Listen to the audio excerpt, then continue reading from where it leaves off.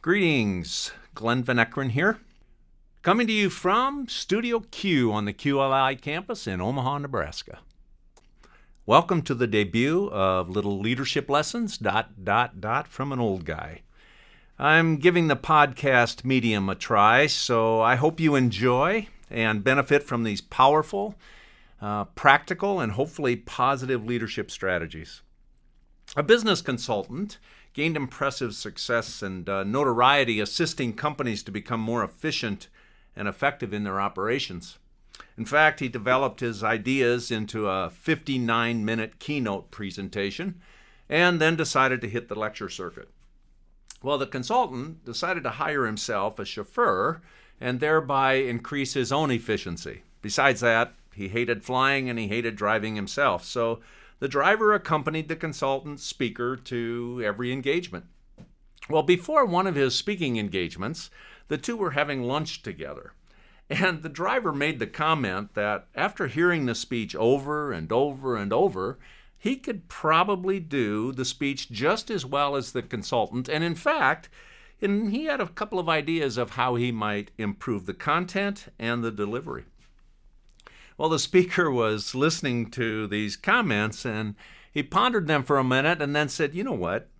This group has never heard me before. They have no clue who I am. So let's switch roles. I'll be the chauffeur this afternoon and put on your uniform, and you can put on my suit. We're about the same size, and go ahead and do the presentation. So they did. They did exactly that.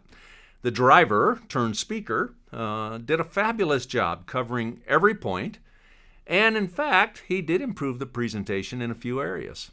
And so at the end of the keynote, he responded to questions just as his boss always did, until a question popped up down the middle of the aisle that he was unaccustomed to hearing. And in fact, if you weren't entrenched in the business world, you probably wouldn't understand the context of the question. But the driver turned speaker was quick on his feet, and he responded to the gentleman in the middle aisle. He says, that's an excellent question.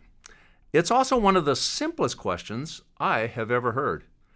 In fact, that question is so easy, I'm going to let my driver in the back of the room answer that for you. Hey, listen, I'm keenly aware as I begin this podcast on leadership that anyone listening to me right now could stump me with your questions. In fact, here's a little disclaimer as we begin this journey. A funny thing has happened over the years. When I was professionally speaking about leadership in my 30s, telling audiences what little I knew actually, people told me I was too young to have a clear view of reality. And that might have been somewhat fair. So now that I'm in my 60s, people tell me I've lost touch with reality. And that too might be somewhat fair. So I'm assuming somewhere in between, I must have had a few good years. I'm just not sure where they were. But seriously now, people have asked me why I'm adding from an old guy to the end of my podcast title.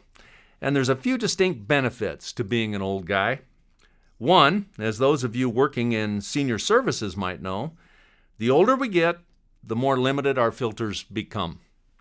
And we just say what we think, although we may not give much thought to what we're going to say before we actually say it.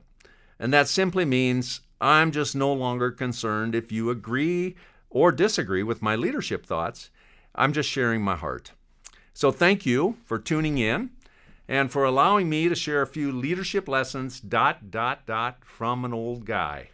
I guarantee you this, regardless of your age or mine, these lessons are timeless. So we'll see you next time. Thanks for listening.